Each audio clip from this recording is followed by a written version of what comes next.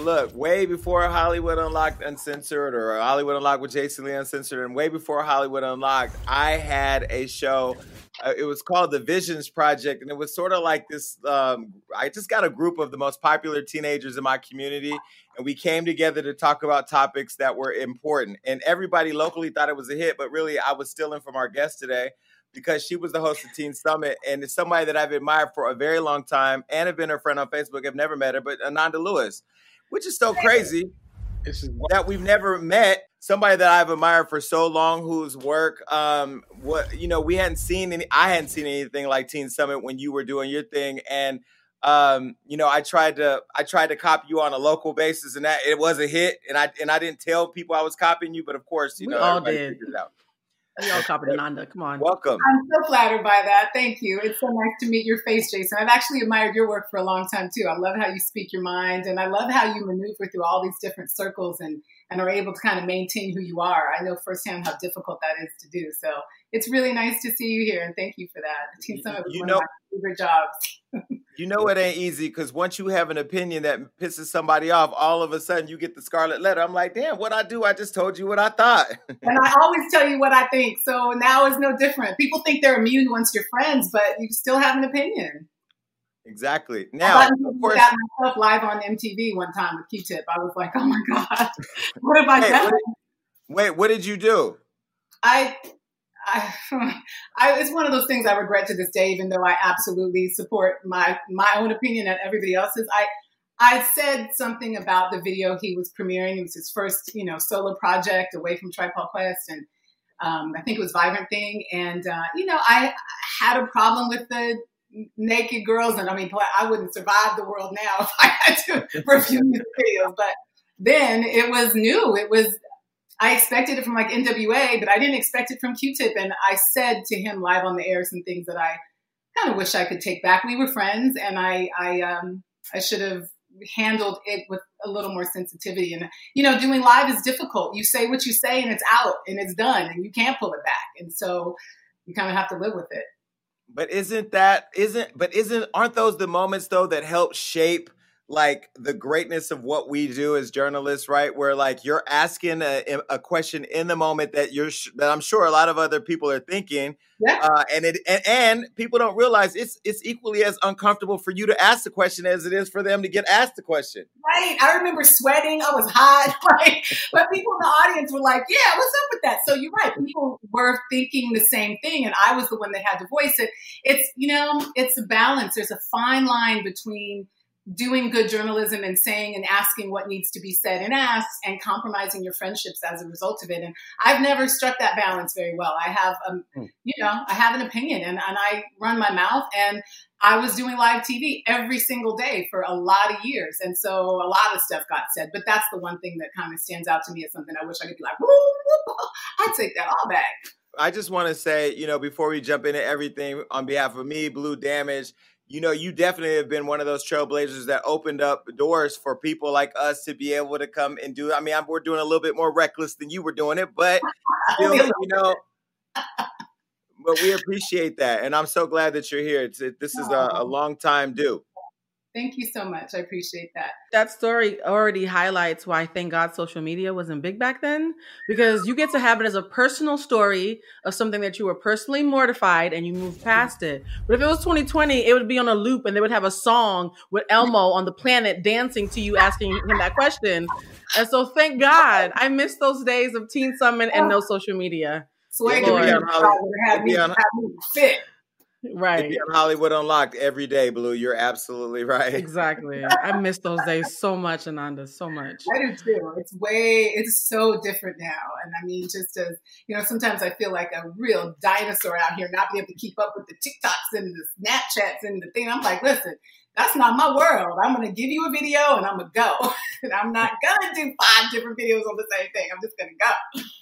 But talking about social media, recently I have another show called Gagging with Jason Lee where it's really, really reckless.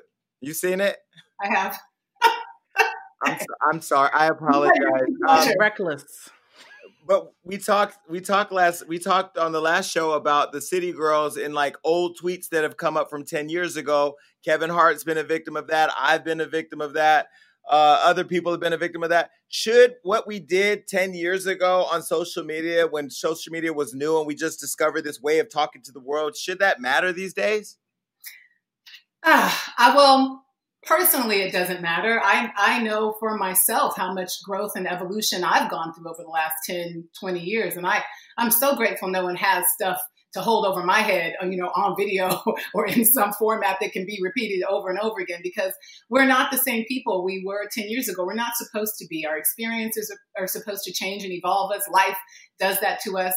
Our circle of people that we're around do that to us. And we really should have the natural and normal freedom that exists to evolve and to grow and to learn from our mistakes and to learn from how we've hurt people.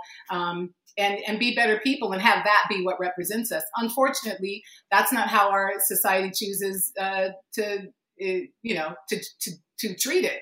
We seem to like to torture people for things that they said 10 years ago. It's like, we can't wait to throw something in somebody's face, and I think that's indicative of a collective sense of an inability to forgive. I think people can't really forgive themselves. And then that grows and extends itself to the idea that I'm not going to forgive them either. But I think if we start getting better at doing some personal forgiveness, it becomes easier to allow people to have humanity. Like, humanity involves mistakes and saying dumb stuff and, needing to apologize and take it back, or not apologize and be like, I stand by that, or whatever it is for you. But we have to widen that up a bit. I think we become so ultra sensitive and unable to hear somebody's opinion. Just because we don't like it doesn't mean it shouldn't be said. And so I think that's true in most things. Sometimes, maybe 10 years ago, you said something offensive to a group of people. Maybe you said something racist, or you said something homophobic or sexist. We all have evolved to understand those things better, right? I think even in those big categories, people can improve. And as long as people are showing improvement, I think we should show forgiveness and let them have themselves as a better version of who they are. I hope we get there. I agree. I hope so too, because if they go back any further, I'm really going to get canceled. Now, look, this is why I said that I cannot fucking stand cancel culture, because I feel like cancel culture really was designed for us. Like, white people ain't really getting canceled. Me Too was a little bit, but cancel culture really is like this thing that goes up online that really lives and breathes when it has something to do with us. At least that's what I feel. What do you think about cancel culture? For the same reasons I just said, I think it's unfortunate. I think that we, of all people, because I feel like we have gotten to the party a little late in some respects, and it's not our fault. We were held back for 400 years of being able to evolve as people like everybody else had the opportunity to do. We see it true in our finances. We see it true in our family structure. I mean, that was completely destroyed, both of those categories, right? My grandmother was a survivor of the Tulsa race riots. I know my family's wealth was destroyed by government bombs. And so when you are held down like that by the very people who are supposed to be the people that hold you up, there's no blueprint for that. It hasn't happened to anybody else, right? So we are the guinea pigs of how you grow from that into the people that you see yourself being and know that you can become, right? And I think that we, of all people, need to be a little more gentle with ourselves. We have suffered immeasurable loss and immeasurable damage at the hands of our government, at the hands of our society.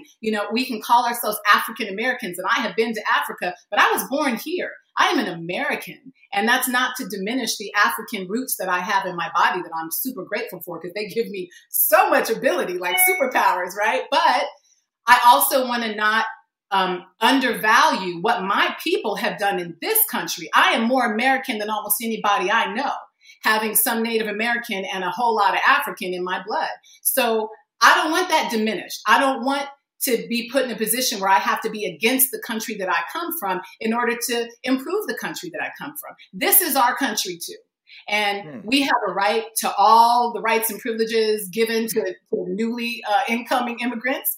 And we were forced immigrants. I think we should have more rights and privileges. I believe in reparations. I think we should get there. But for ourselves, and to answer your question, the cancel culture is us being against us. And that doesn't make any sense. We got enough things against us. We don't need to pile on to that. Ananda, why the hell you ain't running for office? Damn it, I would vote for you right now. Because we got Kamala. We don't need it yet. Can we give you your flowers real quick? Like, I'm trying so hard to like keep it in and to seem like really professional right now, but I have a confession to make. Growing up, I would watch Teen Summit religiously, and by the time I got to college, I actually skipped class to be in the audience of your talk show.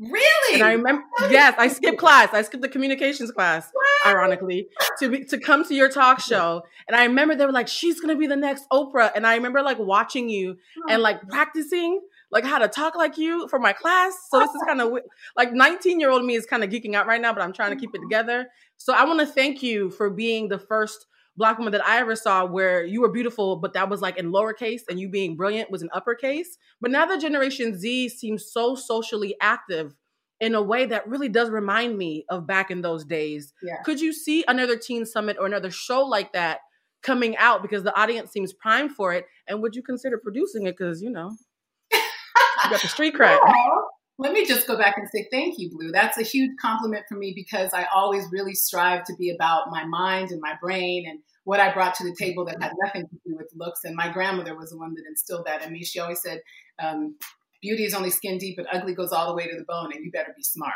And so I really focused on being smart. And I would get discouraged a lot of times entering, especially at the MTV stage, where it would just be, it tried to become all about how you look. And yeah, I was like rocking hot clothes and I had a, little body. Oh no, you were fly. You were fly. Yes. But it still wasn't all about that. That was like icing on the cake. So thank you for that. That's like the best compliment for me. What show did you come to real quick before I answer your question? What talk show episode was it? Do you remember? Honestly, the whole time I was taking notes on what you were wearing and how you were talking to production. Like I was being secret squirrel. I was more focused on you than the content. I on production so much. I was horrible. Did I snap on them in front of you at all? No, you ran up in the audience and like was giving out high fives and trying to keep our energy up because they had messed up and you looked like you were mad, and then you pivoted to us instead so that you wouldn't get too mad. And that's when I learned you never show feelings on set. So yeah, it was an interesting episode. I was like, oh, she's spicy. I was like, oh, so she's smart and pretty and spicy. I do think a show like Teen Summit could work right now, but it would have to be obviously heavy social media. I think internet, I mean, we see what's going on with content. Television is dying, right? And it's being replaced by your phone and all the content you can get on there. So there would have to be some great hybrid where you could still access it on television, but you have to be able to get it online. That's where everybody is watching everything right now. I think especially since we're going back into lockdowns in a lot of places, including, California where we are, and then all over the country, it's important for people to have meaningful things to watch. That was one of my favorite things about Teen Summit. We were meaningful. We brought real conversation. We brought real solutions. We allowed young people to be heard. And I do think there's a place for that because social media is so saturated with, body and look heavy content. We need to bring some real good intellectual conversations back to the table. Lisa Johnson Smith's son is actually doing that. I don't remember the name of his show, but if you follow her on Instagram, it'll lead you to him. And he's doing a version of Teen Summit that's a little wider in terms of what else it does, but it's really cool what he's doing. I don't know if they're still taping because of COVID, but I saw a couple of episodes and I liked it. We need you involved, though. I think you would bring the street cred that would bring not just the kids, but also their parents back to the screens to watch. And I'm a mom now, and their parents were watching when I wasn't a parent, and now we all parents talking about, oh my God, we need to bring women back to the conversation. No, I don't beat my child yet. Let me go back to the question I had asked really quick because I love the Love Fest. But why aren't you running for office? Because now Kamala is in the White House, but I mean the way. I've always looked at people who are journalists or talk show hosts as people who are going to move conversations, move agendas, not just conversation online, but conversations in the world. And so have you ever thought about doing politics or, being somebody that can run for office? Back before they were really big in supporting the legalization of marijuana, I was really a proponent of that because I recognize and value the medicinal and benefits to our body that it has on all kinds of levels. That cannabinoid receptors that match cannabis. And so it should be illegal. And I thought at the time, now it's not, but to keep it from us, we should have access to that. We've been given that as medicine. So before that all changed, I was thinking of that. Now I think with all the health stuff I'm dealing with, I probably will be going forward a huge advocate for a much more sane alternative way for women, especially our women who tend to die from breast cancer, at far higher rates than anybody else to be able to access, with the support of the insurance companies, because they are not helping me at all right now. And I know they're not helping other women because I'm in touch with them too. There needs to be more proactive ability for women to take for their own health on their own behalf, that's supported by the companies that we pay all year long to support our health. It's ridiculous. And I'm witnessing it firsthand. So for me, the issues that I tend to get passionate about, like everybody else, are the ones that I experience myself kind of firsthand. And maybe, I don't know if that's running for office or petitioning Congress. Like, I don't know. I haven't really looked into all that yet, but I certainly feel like this is one of the categories I'm going to be very vocal in and very strong in promoting and supporting. And, I plan to pay for women's services when I'm done with my whole thing, because that's one of the things that's missing. We talk about the disparities in healthcare as being racial. And what I've witnessed is they're really financial.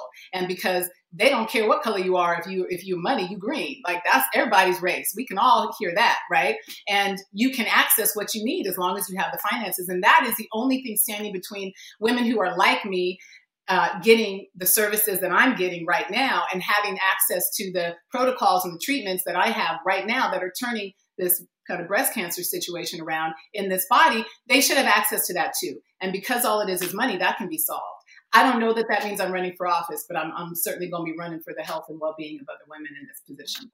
Well, the reason why I asked is because friend to the show, Congresswoman Karen Bass, who's been a great help to us in other things outside the show and who's been on the show a couple of times, she will probably replace Kamala's seat in the state Senate, which opens up, a seat in the Congress, and maybe put y'all together. Y'all figure it out. We help run the campaign.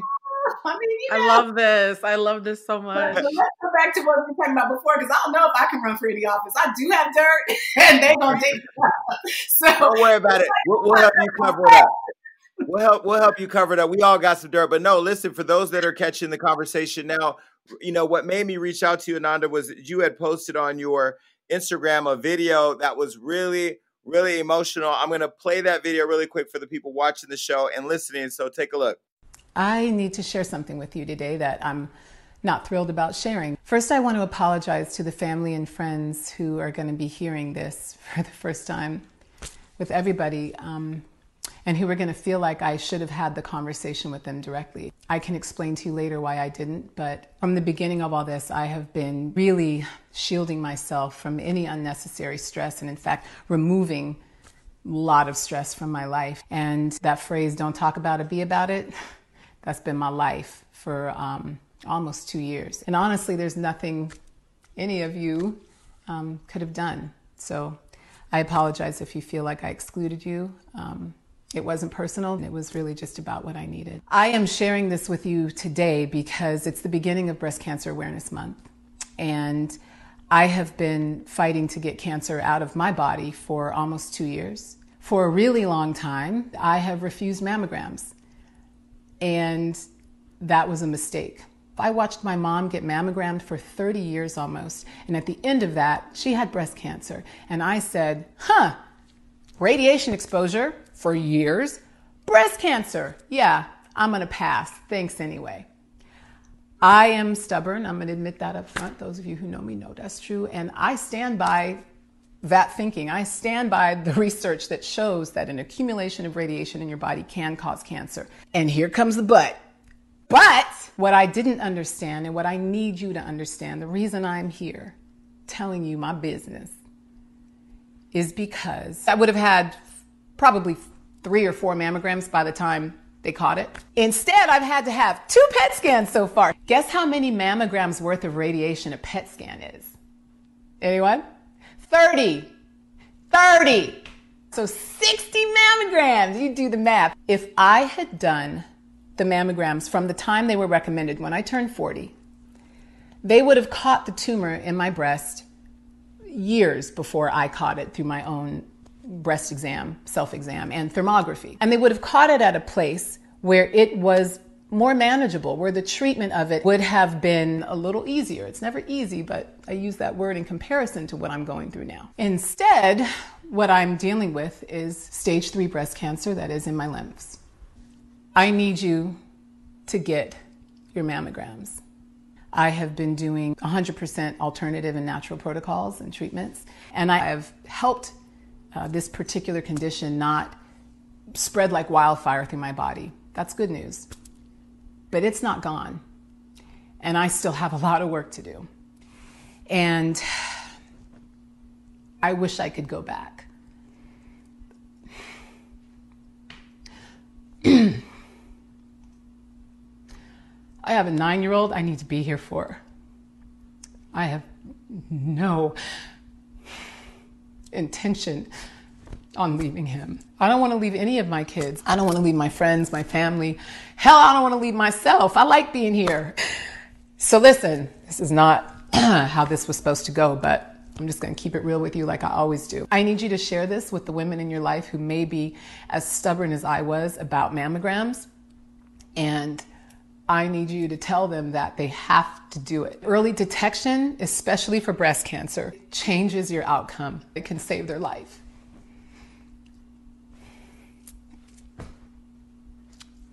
This is way harder than I thought. I see why people keep it private. For me, it was important to come to you and admit where I went wrong with this, because it could help you or someone you know. This is an ongoing journey for me, one that has been filled with so many things, different diets, different protocols, different energetic work, everything. I've done everything. I don't know how I'm going to share it with you yet, but I'm so relieved, honestly, because now at least I can share with you some of this journey. I don't have to feel so muzzled. For me, alternative is still the best way. I stand by that. I believe in the power of my body. I believe in the intelligence of my body. I believe in my power, and I believe in the power of my God. And all of that is going to help me. I believe it. I own it. It is real for me. And that's all that matters. Well, there's a couple other things that matter too, but you know what I'm saying? Like for the most part, that's what matters. And this will not steal my joy. That's one other thing I need you to really understand. I don't care what's going on in the world, and we are living in a crazy freaking world right now. It's a shit show, for real. And none of it takes your power unless you give it away. Remember that. You are always in control of how you feel, no matter what the environment and the circumstances seem to be doing in your life and in the world. Don't give that power away. It is everything. So, can you be happy and be fighting to get cancer out of your body? Abso-freaking-lutely. It is your choice and it is your right, as it is mine. In hindsight, listen, I'm not even going to talk about hindsight. Hindsight going to make me lose my daggone mind. Let's talk about right now. Right now, you have the opportunity to make a different choice. Call your doctor, call whoever the hell you need to call to get your mammogram scheduled, and then show up for it and then do it. Because the consequences of not doing it, you don't want. Please trust me on that. Thank you so much for listening. And I really hope you heard me. Oh, and lastly, please don't be sorry for me. Don't be sorry this happened. Listen, 1 out of 2 women and 1 out of 3 men will experience some kind of cancer in their lifetime. This is not the journey for sorry. This is the journey for empowerment and love and high intention and good energy. So if you're going to send me anything, only send me that from that list. You can pick anything on the, all that stuff I just said. That's that stuff. I love you guys. Please help me spread the word. Get your mammograms. Take care of your girl. Okay, so when I saw that video and that you were very vulnerable in sharing, your diagnosis with stage 3 breast cancer, what courage did it take for you to be able to get there and be so personal and so open to the public?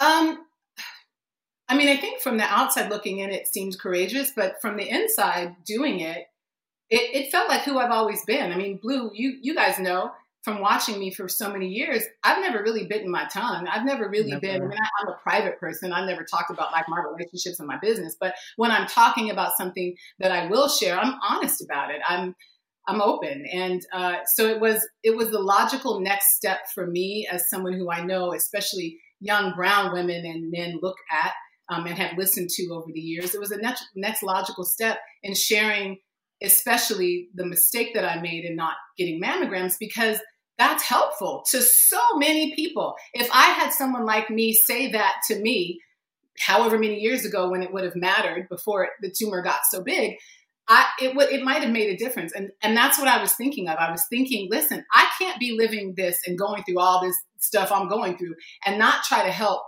another woman who could be helped by this information. I felt like, I use this analogy a lot, but I felt like I was on a path and there were a bunch of tacks and I stepped on a bunch of them and like jacked my foot up, right? And there are these young women behind me, and men get breast cancer too, but there's people behind me, my people behind me, and I don't want them to do that. So it was just logical. It was rational and sane and like, duh, of course. And I couldn't have done it the year before just because of where my life was. And I knew that there could be, a lot to deal with after sharing such a private thing with the public. But I was ready to do it this year and it felt like the right time. And I'm so glad I did, because there's been just an enormous outpouring of not just love and support for me. That's a great side effect, but not at all why I did it. But the reason I did it, the women taking action who have gone to get their mammograms, who have said to me on, social media, mainly, I wasn't going to do this until I heard you say what you said. And that was the point. That's why it got put on my heart to do. We just lost another brilliant young actress. Y'all know her name from Bats. Oh, yes. I don't know her name, but I know who you're talking about. Nicole Desai. Anyway, you know who I'm talking about.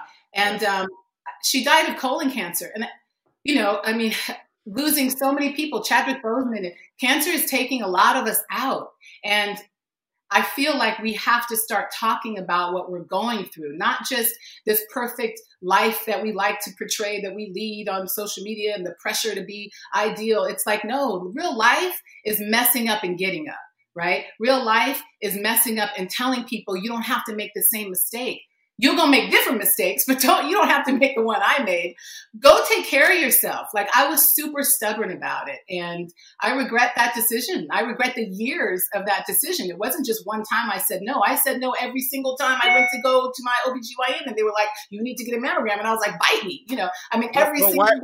Why did you say no? Was it that you were just too busy, or it was an annoyance in your schedule? What was it? Why did you say no?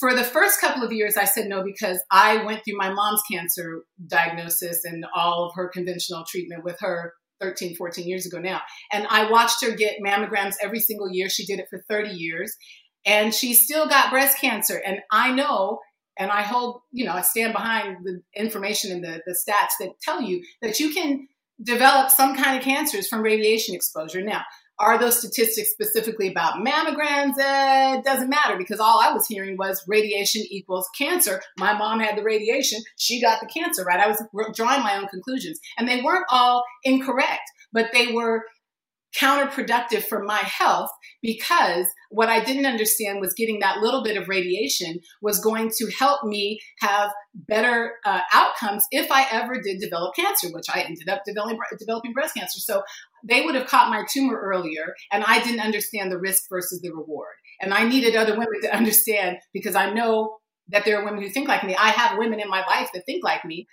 I needed them to understand that. Like, listen, sis, that's the wrong way. The thinking is correct. The outcome is not. And the decision-making is not. There are things you can do to get those small levels of radiation out of your body. I wasn't aware of those things, but mainly my decision to say no came from my mom's experience and drawing those conclusions. And then when I did finally feel a tumor, have discharge in my nipple, TMI, I know, but we got to talk about it. I did not go because I lost my insurance for that little window of time. I lost my insurance for about a year over some other stuff going on in my life. And I couldn't go. And so I think that's part of where my passion to really raise money to pay for what women need in this category comes from, because there are women who can't get mammograms because they can't afford it. And because their insurance won't cover it before 40, because they don't think it's necessary. Or, there's so many different reasons. But the bottom line is we should have somewhere women can say, hey, I need to get a mammogram and I can't pay for it and nobody's helping me. And we can pick up and say, cool, give me the number to where you want to go. I'm about to call them now and pay for it. That's how it should go. That's how it should go from our insurance companies. But if they're not going to do what they're supposed to do and what they need to do ethically, we have to do it for ourselves, as with all things. I love that you have such an empowered approach to all of this. But there's something that you said that stuck out to me. You said that you were being stubborn. We get breast cancer at the same rates, but Black women are 40% higher probability of mortality, right? I know some of that comes from racial disparity. I know some of that comes from a financial disparity. Yeah. But I can't help but feel like some of it also comes from the strong Black woman narrative. Like the whole Black girl magic thing, there's an ugly side to it where we forget that we're still human, even though we're magical. And so listening to you is kind of scary for me because I'm going to be honest, I probably wouldn't have gotten a mammogram until I did this interview with you.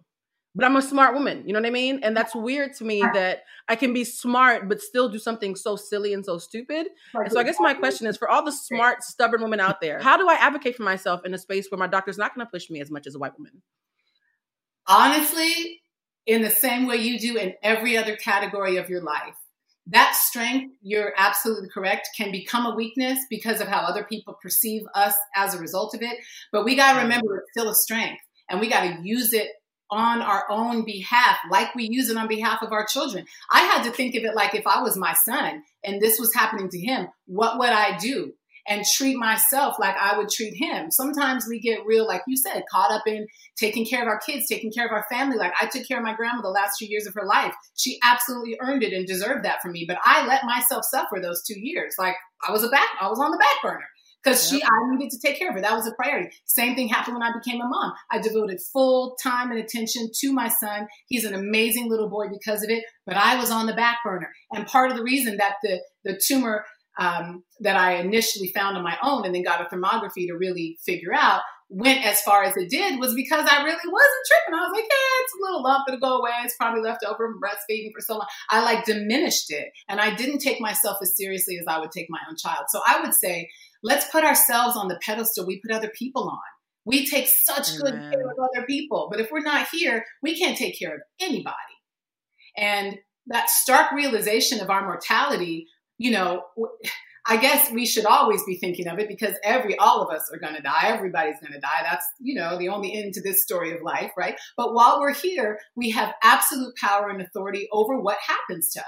And it might not feel like that all the time, but it's always true. And when it comes to your health, arm yourself with information. And there's so much information online. We talk about social media and phones and technology. Everything you need to know is at your fingertips right now. There's no excuse to not have information. If there's something you want to know, you put it in the freaking search and you find it out. All the information might not be good. You got to take a little time and sort through the nonsense and the real stuff. And hopefully people like me can be a resource going on, you know, further down the road in terms of what I've experienced, what I know to be true for myself, and what I've experienced in this realm of breast cancer and treatments on both sides of the fence now. But there are so many good resources and so much good information. There's just no excuse to not know. Going into these meetings with your doctors, going into these meetings with whoever you're meeting with, know what you want and then demand it as if you are your child. I would never let somebody get away with harming my child and doing him wrong and not caring for him in the way that I think he needs to be cared. Why should I, you know, accept that for myself? It's a great way to put it. It's a great way. When you talk about Chadwick Boseman, and we know we just lost Alex Trebek, and then also the actress from BAPS, and with your own diagnosis and now mortality being real, do you think about death? Yeah, but I thought about death a lot before this. I think when you have children, you know, eventually, if all things go in the natural order of things, they're going to outlive you and you're going to die before them. So I thought for a while about having a trust for my child set up, of having, you know, insurance and all that stuff. I act on a lot of that, but I certainly thought of it. And I think this has absolutely made it more, it's been a hell of a reminder, right? Like, oh, these bodies are frail. We're these divine spirits that get to descend down into physical form and use these machines that we call human bodies for about this long. And then we are out again. And remember that the time you have in the body is the most significant, most important thing to focus on. And I want to extend that for as long as I can. I'm also realistic. I know it's going to end. I don't plan on letting it end like this. I plan on having full control over, you know, the scale of, I look at it like a little equalizer, like I'm in a studio, like, oh, I'm going to play with this and I'm going to, you know, make it happen like I want it to happen. I think we can do that. I see myself doing it every day. So that is true. But yeah, it's also true that I'm going to die one day. And I think there's great things that come after this life. I believe in a lot of things that happen down the road that are brilliant and beautiful. And there's evidence of life after death to me all around me. That doesn't mean I want to go there anytime soon. I want you to wait, but it's going to be what it is. I'm going to do my best while I'm here, though. I know that much. But are you, because I've always had this weird thing with death, even from my childhood, being in foster care and just not knowing like the future of the world and where I would be in it. Are you afraid of it? Are you, where are you at with it, with mortality? I'm not afraid of it. And that's probably an experience we could talk about again, but I had an experience with it myself in 99 at the height of my popularity, right? That I've never talked about and probably won't right now. But so I had an experience with it myself. And I think coming out of that experience, I recognized that I'm here to do things that I haven't done. I've kind of been piddling around, having a lot of fun, doing great work, but really not taking myself as seriously as I should and not going for the things at the time. I wanted to be a mom. I wanted to have a family. Like I had all these goals that I wasn't going after because I was so focused on my career. And it changed some things, but I think fear is just not where I come from on anything. Fearing the inevitable doesn't make sense to me. It's like, for what? I'm either going to prepare for it or think on it. But I've lost a lot of people I care about too. And continuing to be able to feel them, even though they're not in these bodies anymore, is just another reminder to me that energy goes on. We are energetic beings and we don't end just because we leave this body. So I'm not afraid of it. I think how is more fear invoking for me. Like, I don't want to burn up. I don't want to drown. Like the scary stuff about how you might get out this body is like, makes my mind go crazy. Like, please, I want something fast. But I think if there is any silver lining to something like a cancer diagnosis or any of the other debilitating and chronic diseases that millions of Americans live with and face every day, if there's any benefit, it's that you get a warning. You don't go down quick and fast and never have time to say goodbye. I have an opportunity to wind my life up the way that I want to. And I have no expectation that I'm going anywhere, so don't misunderstand me. But what I'm saying is, even with 20 or 30 or 40 years left on my clock, right, which is what I plan to have, I have the opportunity to be reminded of the fact that this is finite and it's going to end. And how do I want to live with that understanding? I was like every other 20-something-year-old, just wilding out because I'm never going to die. This is, my life's going to go on forever. At the moment in your 20s, you think like that because that's what you think. That's your experience. Your body feels like you're going to last forever. Okay. Then you age and you understand differently. You watch people around you die from things that you don't think can kill them. And it sobers you up. It wakes you up and you go, oh, I better really start doing what I want to do, really start loving people the way I want to love them, really start appreciating and valuing my life, and really start leaving whatever legacy I want to leave, which may be no legacy. Because when you think about it, once people die, unless they're huge, like, Michael Jackson, Prince, Whitney, all these huge names that we've lost, when they go, they leave stuff like their music and their art and things that are kind of artifacts of their lives that we get to benefit from and enjoy for however long the artifact lasts, right? But the majority of us, we don't have all that much to leave. Like, I want to leave a feeling in people's hearts and their experience with me one-on-one that lasts, because that's usually the only thing that will last. And I know I'll leave a legacy in the heart of my child and the heart of people who know me on a close level. But I also feel like more now than ever, I've gotten to witness, probably as a result of this health scare, the legacy I leave in the hearts of other people. And that's been amazing to me. I never really got to experience and appreciate that love because I was doing live TV. I wasn't able to watch TV. We didn't have social media. I wasn't in touch directly with a fan base or, I didn't get to feel that love. And I think it's been 20 years. And so looking back, the love is more intense because the people who I was getting the love from are now older and grown and doing their lives and going, dang, she was really important. Blue, like what you said. So exactly. I think there's a benefit in hindsight that I'm experiencing and benefiting from right now. That's just beautiful. It's irreplaceable. I never really thought I would experience it. And, I'm really grateful that I am. So when you receive, that was powerful. And I love, and I've been waiting for this conversation because I love how how in depth and how vulnerable you are in these conversations, whether it's your own journey or other people's journey. I want to know when, because again, and I'm coming from a place of, I have had issues with death for a long time. Yeah. When you say that, did you lose your parents? Sorry if I'm Well, my mother's passed. My father's not passed. I think it was just from, I wasn't losing them to death, but I was losing them, right? And so like there was always something happening, and then I was losing them. And then when I got back into their lives, then the people started to die. And it was like, wow, like, it's very I had well, actually, when I think about it, during 97, when I lost my brother to murder and a lot of friends around me, that they were so sudden that it was the unpredictability of it. Like you said, the how, that really started to fuck with me, Yeah. So then I developed my own response, issues with it. Jason. So what you're having is like a trauma response. Like for you, death doesn't get to be a transition. It's always a stunning, shocking, jarring, traumatic thing. And that's probably been hardwired in your brain as a trauma response. Wow. That's real. Right.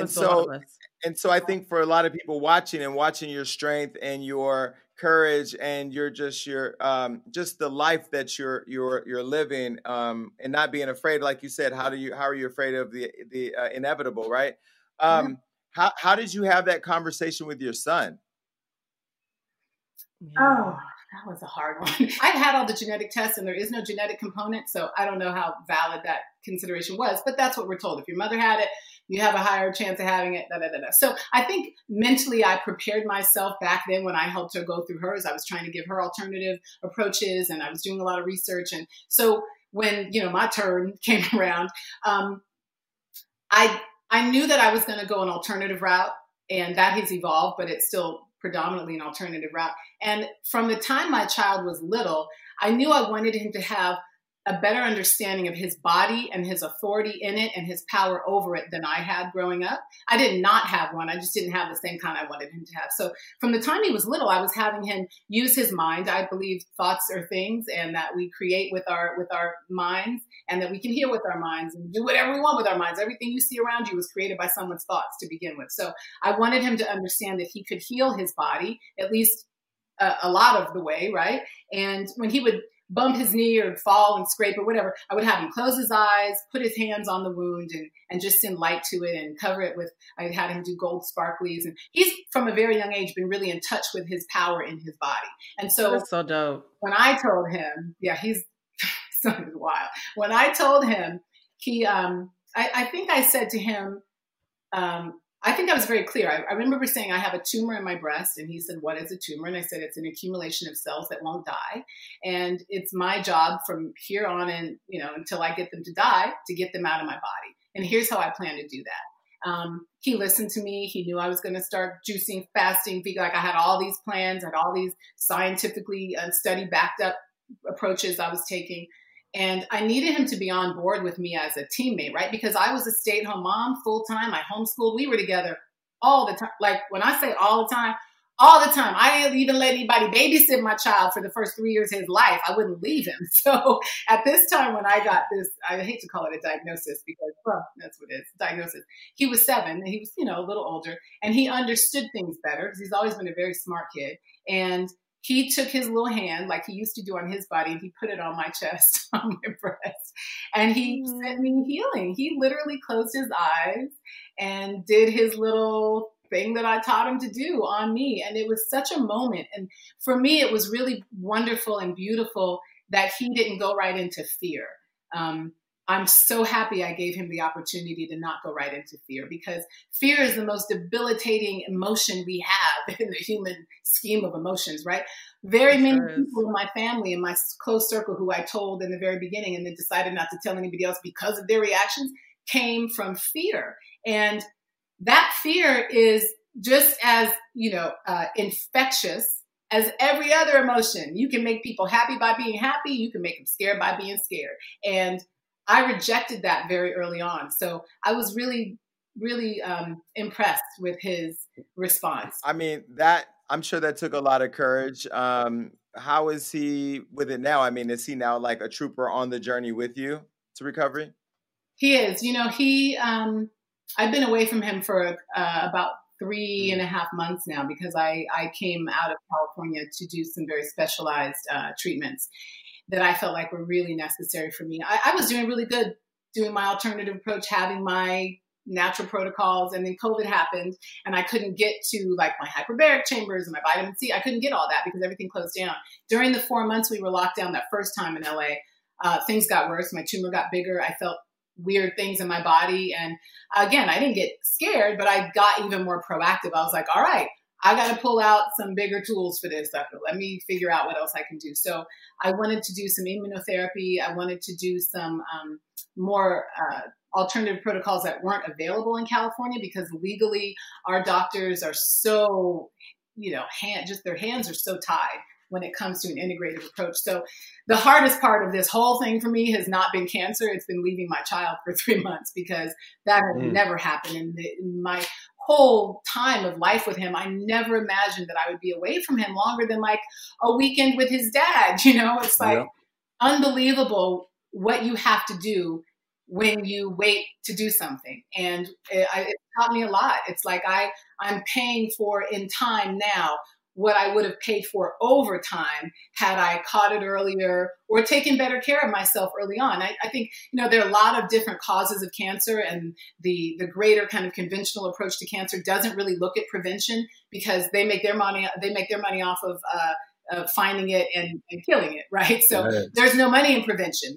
You are the person and one of the only people who can do any prevention, because it comes from what you eat and the emotional environment you surround yourself with, how you treat your body, how you deal with toxic chemicals that we're exposed to every day, the kind of stuff you carry your food in, like plastics. I mean, I'm learning so much about my responsibility in creating this, and that's not blame. Responsibility is your ability to say, I can do something about this because I had something to do with it being here, right? For me, that's what it is. Mm-hmm. And so it isn't, oh, shame on you, look what you've done. It's, hey, I don't have to put my hands in my life in someone else's hands. My life is always in my hands. And there are things that I can do to turn this around. Cancer is a process that the body undertakes because of certain things. And if you can fix those certain things, what I believe and what I'm witnessing is that you can start to reverse that process. That's how the body works. We're living in brilliant machines that are designed to heal themselves. We just have to get out of the way. But because I didn't know all that and do everything I could have done for years, leading up to 2019 when I was first diagnosed, I've had to take time out to give myself the kind of focus and care and ability to heal that it really requires to get through something like this. My tumor is huge. So it was no longer just, let's just do a little something and this will go away. No, it was a much bigger problem than it needed to be, which is why I'm telling women to practice early detection like I didn't. Mm-hmm. And it's a much bigger problem than I wanted it to be. It doesn't mean it's insurmountable. It's just takes more effort. So my son is being very patient because I've been away from him for way longer than I want to. But his father is amazing. He has so stepped up. I don't know how I could be away if I didn't know he was okay. I probably wouldn't have come. I'd have been like, well, we got to do from here then, because I'm not leaving him. Except if I knew I was leaving him in good hands. And his dad is so amazing for how he has stepped up and supported me through this, but also in taking care of our son so well. Mm. So what treatment have you done since the diagnosis? I mean, I know because I don't know much about it, but the reason why I reached out to you was, 70% of the women 70% of the people who listen to Hollywood Unlocked and that follow me and follow the brand are women. And I know when I asked you to come on the show, the first thing you said is, I hope we're talking about breast cancer awareness. And so I wanted to ask you, what treatment have you received? I mean, because some women have mastectomies, right? And then some women have radiation or chemo. I don't know. I don't want to speak, unintelligently about it, but if you can kind of speak to that a little bit through your own experience, that could hopefully, just shed some light for other people who are thinking, forward thinking about it all. Yeah, sure. So I was told in the first 3 months of diagnosis, I went to see an oncologist. I went the standard route, which is what your insurance covers. They say, you can go talk to these people. We'll pay for it. Otherwise, it's on your own. I talked to an oncologist, the best in the city. I talked to a breast surgeon who actually was following me through the year that I decided to do nothing of their stuff. And the first thing they told me, and their only real course of action, was going to be what they do for almost every woman in my situation, which is what you just said. They wanted to do a full mastectomy. They wanted to do about 30, forget the number, a bunch of rounds of chemo, and some radiation that was still on, not all the way on the table because it depended on if the chemo worked or if, what my other options were. So they didn't know if they wanted to do chemo first or surgery first, and we were debating that. But when I sat in that oncologist's office and I asked him what led me here, how did this develop, what have I been doing wrong, how do I need to be eating? He said to me, food has nothing to do with it. And I went, all right, well, you are not my people. I'm about to be thinking. I knew what I knew. I had done the research. I'd read tons of stuff, books, studies, all on my mother's behalf, right? And then I had other family members who dealt with stuff too. So I was doing research on their behalf. But I looked at the stuff. I knew there were other things to do. And for someone in his position to not even recognize the value of food in terms of creating and reversing and preventing disease was mind-blowing to me. I'd heard that it existed, but I saw it for myself at that moment. And I was like, I can't participate in something where we fundamentally disagree on how I get here and how I get out of here. You want me completely dependent on what you do, and what you do hasn't changed for 50 years. Mm-hmm. And your results are, listen, I know people who have benefited fully from chemotherapy and surgery. My mother is one of those people. She's alive and well today. And she attributes it to that. When I look at what I know, her tumor was tiny. It wasn't systemic. It hadn't gone anywhere else. I think they overtreated her. And I think they overtreat a lot of women. But that's not, listen, it can be my opinion, but it's not my concern, because people need to do what they're comfortable with for their own bodies.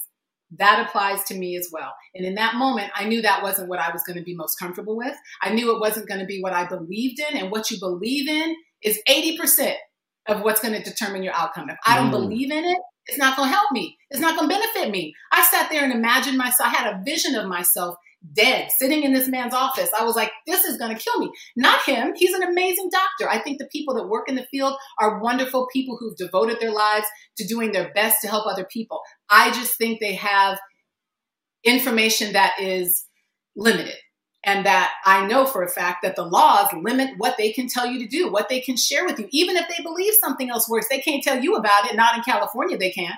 Our laws limit that. They'll lose their license. He couldn't tell me what I eat matters. That's not his fault. That's the law's fault.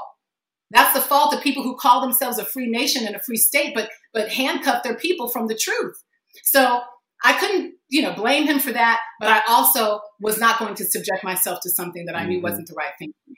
So what I did was started to do what every alternative and naturopathic version of healing cancer says to do, which is cut out the sugar and the meat and the fried foods and all the things that will cause your body to, your body's cells to, malfunction, which is really what's happening. These cells are supposed to die, and they're refusing to for a variety of reasons. When I looked at the checklist of what I shouldn't be eating, it was exactly what I was eating all the time. There was no mystery. It was like, oh, you put diesel fuel in an unleaded engine. Ooh, is your engine going to break? I think it is. Like, duh. When you feed this engine the wrong thing, you're going to have consequences. Now, why do all of us not have the same consequences? Because each body is different. One of the things I've learned that I didn't know in the very beginning was about all this testing. So in I guess, August, end of July, coming to do this more integrative approach to the treatment, I've been tested. I mean, I don't even know how much testing I had. They pull blood from me every week. But the main testing I had in the beginning was genetic testing on the particular cancer cells that are in this body and what substances will work to kill them, both on the chemotherapy conventional route and an alternative substance route. It gives you a huge list of what you can take that will kill your particular cancer in all the different ways, whether it's preventing it from spreading or killing it outright. There's so many things you can do. I've had 2 different procedures on my actual tumor in my breast. One was cutting off the cancer supply, the blood supply that it made through blood vessels. They severed those blood vessels, cauterized them, and cut the blood supply off so it could not feed itself in the same way anymore. The other one was putting 2 needles in at various angles so it could get to the whole tumor and freezing the cancer cells. It's cryoablation. And now some of the bigger cancer centers are starting to catch on and do it, but they've been doing that here for decades. And this stuff works. And it made sense to me. Why would I destroy my immune system Why would I destroy the only system that is designed to kill and handle these cancer cells? No, I'm going to get myself and what I've been doing wrong out of the way and see where I'm at. And then I'm going to try some other things that might help to improve my immune system, make it a little more aware of the cancer cells that are there so it can go attack them. And then I'm going to wait and see how that works. This is a problem that started years ago. I might not have been aware of it until there was a palpable tumor, but that tumor took years to grow to the size where I could even feel it. So this has been a process that's been going on, and I've been just fine. I wasn't going to go into a panic. I'm fine. Like, I have felt fine this whole time. I'm not being ignorant. I know that if I don't do anything about it and it spreads to some organs, that's how you die from a breast tumor, right? It's not the breast tumor that kills you. It's the metastasizing. Got that. But there's plenty of things you can do to prevent the metastasizing. Like, if you stop and get out of the fear, which is why I just rebuke fear outright anytime it threatens to try to come. I see it over there and I be like, oh, no, hell no. Keep your ass back. You don't have no place here. Don't even get close to me. I challenge it. Like, leave me alone. Because I know that if I let it get up here and then I let it get in here, I'm done. I'm going to be paralyzed. I'm not going to be able to do anything but dwell on the problem. That's not how you get yourself out of a problem. I don't care what the problem is in your life. You don't get out of it by dwelling on it. You get out of it by focusing on the solutions, by finding them and implementing them. And it takes discipline, and it might take, a little bit of stubbornness, which we all know I have. That's how I've gotten to the problem a little bit to begin with. But I'm going to use even my worst qualities to benefit me in this process, because they can. And there's so many things that can be done. And literally, y'all, I'm doing all of them. I have 7 IV. Yesterday was my longest day, just to give you an example. I talk a lot, but I'm going to answer your question. I sat in the chair 8.5 hours yesterday and got 7 bags of different IVs, including vitamin C. I don't think I did hydrogen peroxide on the same day as vitamin C. I might have done that today. But something called methylene blue. All of these cancer-killing agents that were proven to kill this cancer based on that testing I told you about a minute ago. And then I got 2 shots. I got a Pro-NK shot, which naturally boosts my killer T cells or killer cells in my immune system, so that my immune system can activate and be more aware of and working against the cancer. And I got apheresis, which is a process of cleaning your blood. It's like dialysis, but for your blood, where they pull. So I'll show you. I have this port, and this is where they do. It's an apheresis port. They pull out blood from one, and then they put the blood back into the other. I also get all my IVs through here because it was easier than collapsing my veins over doing IVs for 16 weeks.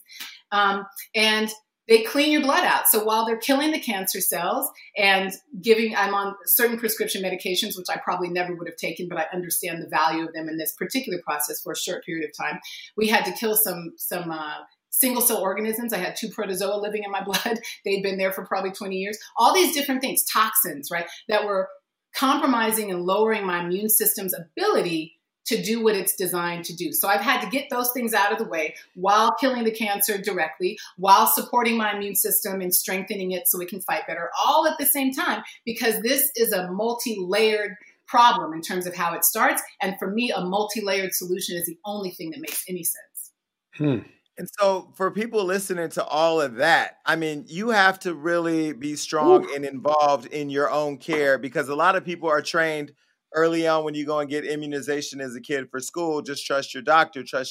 And the word I want to use is gamble. I don't know if that's the right word, but it's almost like you're gambling on you. You're betting on you to lead your own recovery. Yeah. Are you scared? Are you nervous? You're not scared. You said you're not scared, but like no fear. I do feel like, listen, I'm open to whatever opportunities. I believe I'm doing all the right things, and I believe that my outcome is going to be exactly what I want. I believe I'm going to be NED, which is the new way to say remission. It's no evidence of disease. I'm almost there. Based on my scans from last month, I'm really close. I have actually a PET scan in the morning. So we'll know real soon if I'm no evidence of disease or not. But what does that mean? That means that I've beat back the cancer as it appeared in my body for this round, right? Does that mean I'm cancer-free forever and can go back to drinking like I was drinking and doing all the other stuff I was doing with donuts and pizzas and fries? Like, does it mean I can be irresponsible again? Absolutely not. There are changes you have to make that are permanent changes to your life. These are lifestyle changes. And if you don't take it seriously, you'll be back in the same position you started in. I will be back in the same position I started in if I don't take the changes I need to make very seriously. My body has shown me that it is not one of those bodies that can just take all that stuff and keep it trucking. I won't say who, because now I'm telling my family business, I might get mad, but one of my family members who is passed now could drink all day, smoke all day, 2-3 packs of cigarettes. Like, he could do whatever he wanted. He was like Teflon, you know what I'm saying? And some people's bodies are like that. They will suffer in other ways. They'll give out in other ways, but it's not going to be this. For my body, this is something I have to be proactive about and constantly on top of. And if you implement the changes that I'm making now because I'm forced to make them, if you implement them while you're still in a healthy body, you can avoid getting here. You can prevent this mess. You really can. And I plan on, because what I feel like I've done now is roll my clock back to where I'm kind of in the same position as everybody else. We all have cells that could go cancerous, right? It's a normal function of the body, just used to be rare and now it's more prevalent. But I'm back in the position almost where I'm got to be preventing. I'm like everybody else again, to a certain extent. I have to prevent this from taking hold of my body again. How do I do that? By being disciplined, by doing the things I'm supposed to do, by not letting bad energy sit around me in my life. By not letting emotional vampires suck on me. Like, there are a lot of things you can do. There are things we take for granted every day that everybody's doing wrong, right? Way too much sugar. Sugar fuels cancer. So I was doing it wrong, and now I know how to do it right. And I'm so grateful to have been able to come get what I consider a second chance at doing it right, so that I can extend this life for as long as I'm, possible, for as long as it's possible for me to be here, because we see people going. And I don't know what Chadwick Boseman did in terms of his treatment. Not my business. I wasn't there. I don't know what he did. I don't know. And I want to say her name, Natalie Desselle Reid. I want to say it correctly, right? And honor her as a beautiful being that was on the earth. Natalie Desselle Reid. I don't know what she did or didn't do. I just know that there are things that can be done. And the more information we have, the more information we share, the more of us we can help. Because we are not helpless. Jason, like you just said, depending on a person in the white coat with all the answers, they don't have all the answers. They're basing their stuff on studies and guesses, just like everybody else. When you think about what practicing medicine means, they're practicing. They're trying to see what'll work, If I'm gonna be anybody's guinea pig, it's gonna be my own, because I have to live with the consequences, whatever I choose. What you do to me, I gotta live with. What I do to me, I gotta live with. It's me. So I'm gonna bet on me. When you talk about gambling, yeah, I'm taking a gamble, but we're always taking a gamble. You taking a gamble walking outside without a mask on right now with the numbers of COVID. People don't mind that gamble. That'll kill you quicker than cancer. So, gamble. Life is a gamble. Woo. Yeah. I'm crap shooting. Bam. 7. So, what message would you want all women to get that you haven't shared yet, in terms of preventative care or, taking control of their own health and their own life as it relates to breast cancer or cancer or any other illness? Let's see. I would say that when you think of eating, because I believe almost all disease starts with what we're putting in our mouths, right? That's what I believe. And if you do your own research, you'll believe it too eventually. When you think of how you eat, what I've come to understand is that we really do need to be eating like our ancestors ate. And it's only been in the last 50 to 100 years with the Industrial Revolution and the ability to have processed foods so available and fast foods so available that our health, especially in this nation, has started to make this huge decline, right? And you look at other nations, like I read a lot of studies about the women in Japan and how they really don't get breast cancer that much. There are reasons for that. They're eating a lot of seaweed. They're eating a lot of high fiber foods. They're not eating a lot of processed foods. And even the debate on soy only is relevant when you're talking about overly processed soy, because those women eat a lot of soybeans, fermented soy. But those are the versions of soy that are good for you. So I would say if it doesn't grow out of the ground the way you put it in your mouth, you probably shouldn't be eating that much of it. And when you think about how much you would have to eat of, like, let's say a sugar cane, even if you choose the highest quality organic cane sugar, right? How many sugar canes do you need to eat to get the amount of sugar you're getting in your food? You would have to eat like 28 stalks of sugar cane. You would never do that, because to sit there and do that, you would feel how crazy that is. But we are lulled into this brainwashing, this weird, like, oh, it's not as harmful, or oh, it doesn't matter. Read the labels. If it's in a package, you probably shouldn't be eating it. But if you want to eat it, just read the label. Just see what you're putting in your body. If you can't pronounce it, it probably doesn't belong going in your mouth and through your system 80% of your immune system is in your gut. So when you think about that and you think about how you're eating, just take a look. Do you get sick a lot? Do you have a lot of upset stomach? Do you get a lot of colds? Do you get 80% of your immune system is in your gut?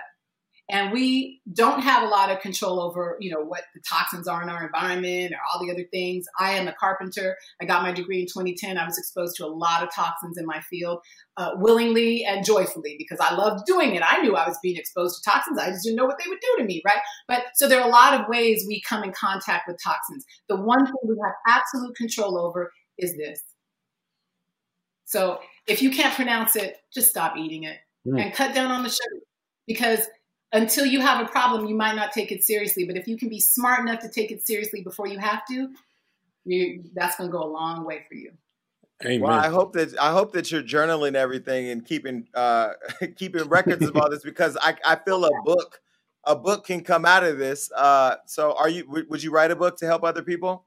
I would write a book on this. Absolutely, yes. And I have been, more than journaling, I'm TV, so I've been videotaping everything. I have my biopsy on tape. I have the doctor giving me the news of what she found on tape. I have been videoing everything. And for me, I started doing that because I didn't want to forget it. I never want to walk through this again. This has been the most grueling experience of my life and the most beautiful in some ways, but it's been hard as hell. And I don't want to go through this again, but I knew I wouldn't remember it if I didn't get it on tape. And I wanted to, at some point, be able to share it. I didn't know how it was going to come out. I still don't know how it's going to come out, but I think we're doing okay. I didn't know how it was going to come out in the beginning, but I knew that there weren't enough of women who looked like me having this experience. And I think it's important for us to see a wider variety of what is possible in terms of how we heal our bodies. And so my plan is, honestly, to figure out some way to present that. It's not going to be like a documentary, but pieces, like episodes, in kind of walking through the journey to really show everything. And I mean, I third degree burned my breast trying to make my own salve. I've put myself through a lot. I probably was way harder on myself than any doctor ever could have been, because I was like, yeah, I'm going to try it. What do I got to lose? The worst that can happen is I'm going to die. I'm going to die anyway. So let's try everything that we can try. Let's try everything we have access to. And I did. And what I'd like to do is present that maybe on like a subscription basis to raise money to help these other women who don't have the access that I've had, who need the thing like the infrared sauna I do every night. That detox is vital in me getting out these toxins and getting out the dead cancer cells as we kill them. It is vital for them to have the 20 books that I've read to just get the information. It is vital for them to have the testing that was like almost $12,000 in the beginning that is ongoing. Like every time I do this particular test, it's another like $5,000. Like, who can do that? I know I'm in a very gifted and blessed situation to have access to that, but you should have access to that because you need it, right? You shouldn't have to have the stuff I have to be able to get it. So again, I would love to have a fund to help the women, especially the 10 to 15 women I'm directly in contact with now that have come into my life after I've shared what I'm going through. I would love to send them all these saunas. I would love to send them all these books. I would love to get them all this testing, because I really believe it's turned it around and is saving my life. And we should not be kept from things that are helpful to us in these dramatic, I've never seen anything like what I'm experiencing. I feel like I'm in Star Trek half the time, and I would never be experiencing this if I didn't have the money to do it. And that's pathetic. To live in the greatest nation in the world and not be able to access things equally is pathetic, and we can fix that. Well, listen, I know for sure Blue is one woman in the show, and I know there's many women watching that are going to definitely think twice about not getting their mammograms or other checkups. I did want to say before we got out of here, you know who you look like? I'm just looking at you, and I'm like, she looked like. Okay, you look like. Wait, who? You look like a younger Dawn Robinson from En Vogue. Oh, I haven't heard that one. She's gorgeous. Thank you. Okay. And you look like Solange. Really? I've definitely never heard that one. She's gorgeous. A little bit. No, is it just me? I get a young Irene Cara, which I'm probably the same age Irene was back then, but I get a young Irene Cara. Obviously, I get Chili, and I get Tatiana Ali. I ate for free off of claiming or going along with somebody who thought I was Tatiana in college. I was like, yeah, that's me. Sure. I never told you that. I'll give you Tatiana. Okay, and Chili. Okay, well, shit. Yeah. Well, I just want to say thank you for sharing your story here. And I hope to meet you one day, maybe lunch or something, or whenever you're back. I don't know. I would love to meet you in person. Because we could talk about the off-camera stuff in person. Oh, yeah. You know, I got a list. You know, we could talk about that over lunch. But, I'm going to need some drinks, though, for that. I don't know when I can do that. Listen, I pray tomorrow that your appointment goes well and that you continue to get good news and that you find your way all the way on the other side of this. Thank you so much. Blue Damage, it was awesome to meet you, Jason. Thank you so much for having me on your platform, and thank you for your work you do. I appreciate it so much. You're helping me spread the word and save lives, and I'm so grateful. Anytime you want to come back and keep us updated, like we're here, just let me know. Okay, I'll do that. You gonna take me up on that and be like, "Will she get off the show, please?" No, I do feel like, when you're in an interview and you feel like somebody's going to get something from it, people are going to get a lot from this conversation. So I thank you for sharing it. I'm happy to hear that. That's what I'm here for now. So thank you, guys. All right, talk to you soon. All right, everybody, peace. Bye. All right, look, that was a great show, and make sure you keep coming back because we got all types of amazing interviews and topics that are going to make you go crazy. That's right. That means like, subscribe, do everything you need to do to make sure you stay up to date with what we got going on. And ladies, stay tuned in because you know I have your back. And listen, make sure that you're commenting below because even though I say I don't read it on the show, that's all I do when it's over. Peace. Mm-hmm.